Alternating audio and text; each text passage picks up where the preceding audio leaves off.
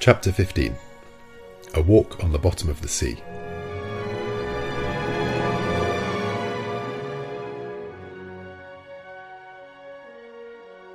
This cell was, to speak correctly, the arsenal and wardrobe of the Nautilus.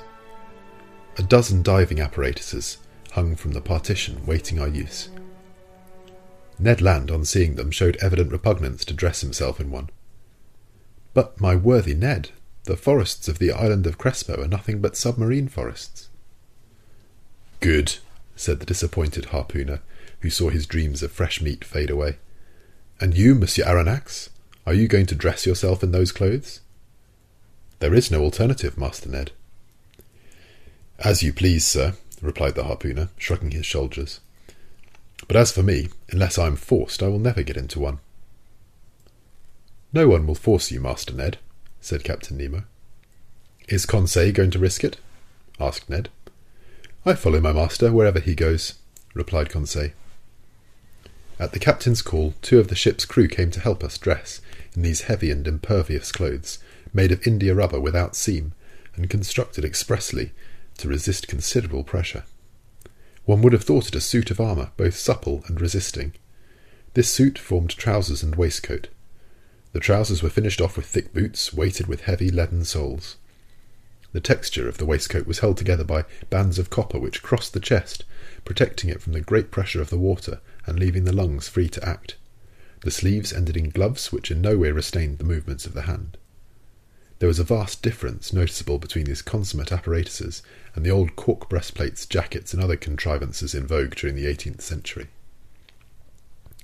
Captain Nemo and one of his companions, a sort of Hercules who must have possessed great strength, Conseil and myself were soon enveloped in the dresses. There remained nothing more to be done but to enclose our heads in the metal box. But before proceeding to this operation, I asked the captain's permission to examine the guns we were to carry. One of the Nautilus men gave me a simple gun, the butt end of which, made of steel, hollow in the centre, was rather large. It served as a reservoir for compressed air, which a valve, worked by a spring, allowed to escape into a metal tube.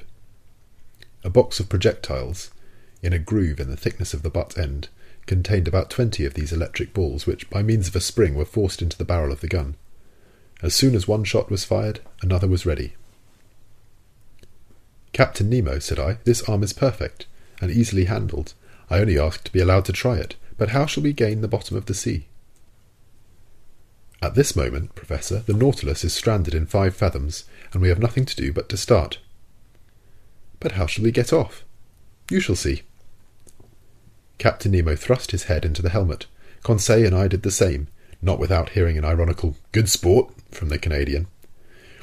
The upper part of our dress terminated in a copper collar, upon which was screwed the metal helmet. 3 holes, protected by thick glass, allowed us to see in all directions by simply turning our head in the interior of the headdress. As soon as it was in position, the rocaille apparatus on our backs began to act, and, for my part, I could breathe with ease. With the Ruhmkorff lamp hanging from my belt and the gun in my hand, I was ready to set out. But, to speak the truth, imprisoned in these heavy garments and glued to the deck by my leaden soles, it was impossible for me to take a step.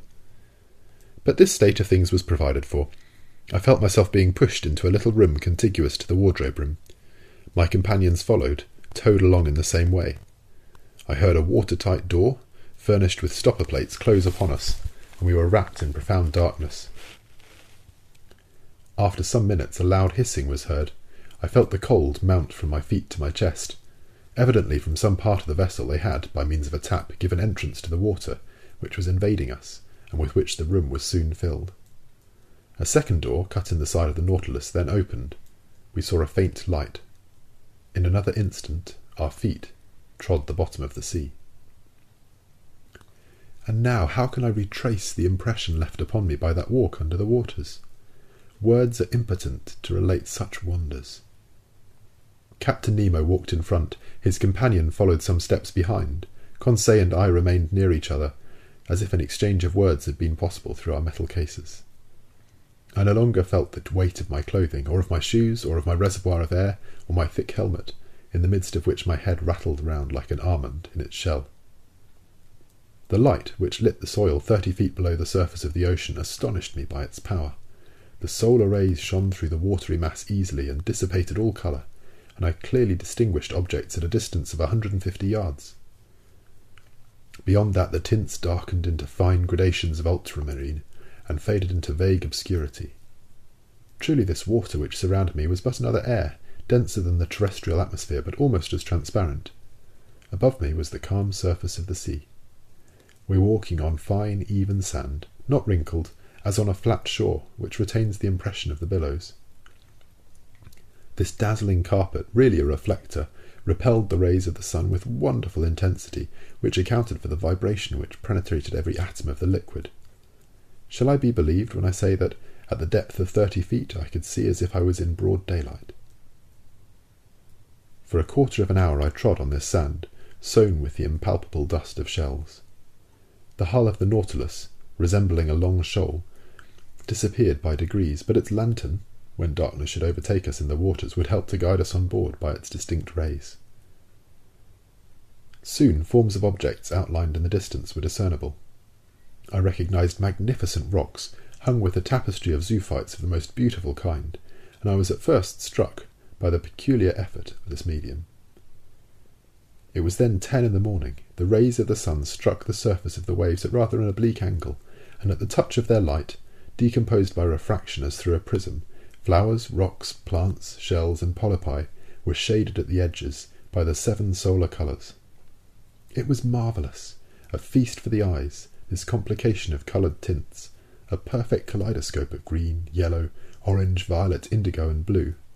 In one word, the whole palette of an enthusiastic colourist. Why could I not communicate to Conseil the lively sensations which were mounting in my brain, and rival him in expressions of admiration? For aught I knew, Captain Nemo and his companion might be able to exchange thoughts by means of signs previously agreed on. So for want of better, I talked to myself. I declaimed in the copper box which covered my head, thereby expending more air in vain words than was perhaps expedient.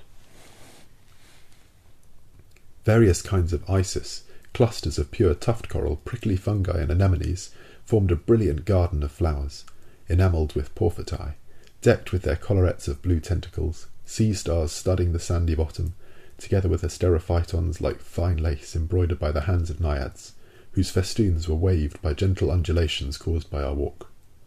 It was a real grief to me to crush under my feet the brilliant specimens of molluscs which strewed the ground by thousands, of hammerheads, Donaceae, veritable bounding shells, of staircases and red helmet shells, angel wings, and many others produced by this inexhaustible ocean. But we were bound to walk, so we went on, whilst above our heads waved shoals of physallids, leaving their tentacles to float in their train, medusae whose umbrellas of opal or rose-pink escalloped with a band of blue sheltered us from the fine rays of the sun, and fiery pelagiae, which in the darkness would have strewn our path with phosphorescent light. All these wonders I saw in the space of a quarter of a mile, scarcely stopping, and following Captain Nemo, who beckoned me on by signs. Soon the nature of the soil changed. To the sandy plain succeeded an extent of slimy mud, which the Americans call ooze, composed of equal parts of siliceous and calcareous shells. We then travelled over a plain of seaweed, of wild and luxuriant vegetation. This sward was of close texture and soft to the feet, and rivalled the softest carpet woven by the hand of man. But whilst verdure was spread at our feet, it did not abandon our heads. A light network of marine plants, of that inexhaustible family of seaweeds of which more than 2,000 kinds are known, grew on the surface of the water. I saw long ribbons of fucus floating, some globular, others tuberous, Lawrenceae and Cladostophae of most delicate foliage, and some Rhodomia palmatae, representing the fan of a cactus. I noticed that the green plants kept nearer the top of the sea, whilst the red were at greater depth, leaving to the black or brown hydrophytes the care of forming gardens and parterres in the remote parts of the ocean. We had quitted the Nautilus about an hour and a half. It was near noon, I knew by the perpendicularity of the sun's rays, which were no longer refracted. The magical colours disappeared by degrees, and the shades of emerald and sapphire were effaced.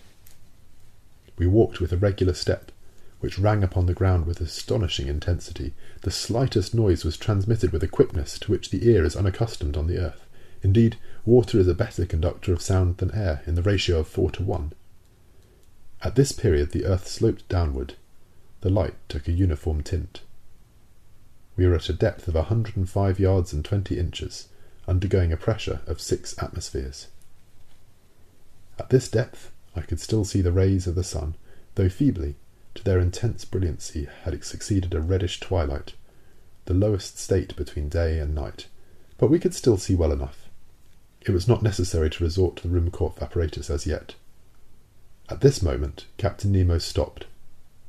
He waited till I joined him, and then pointed to an obscure mass looming in the shadow at a short distance.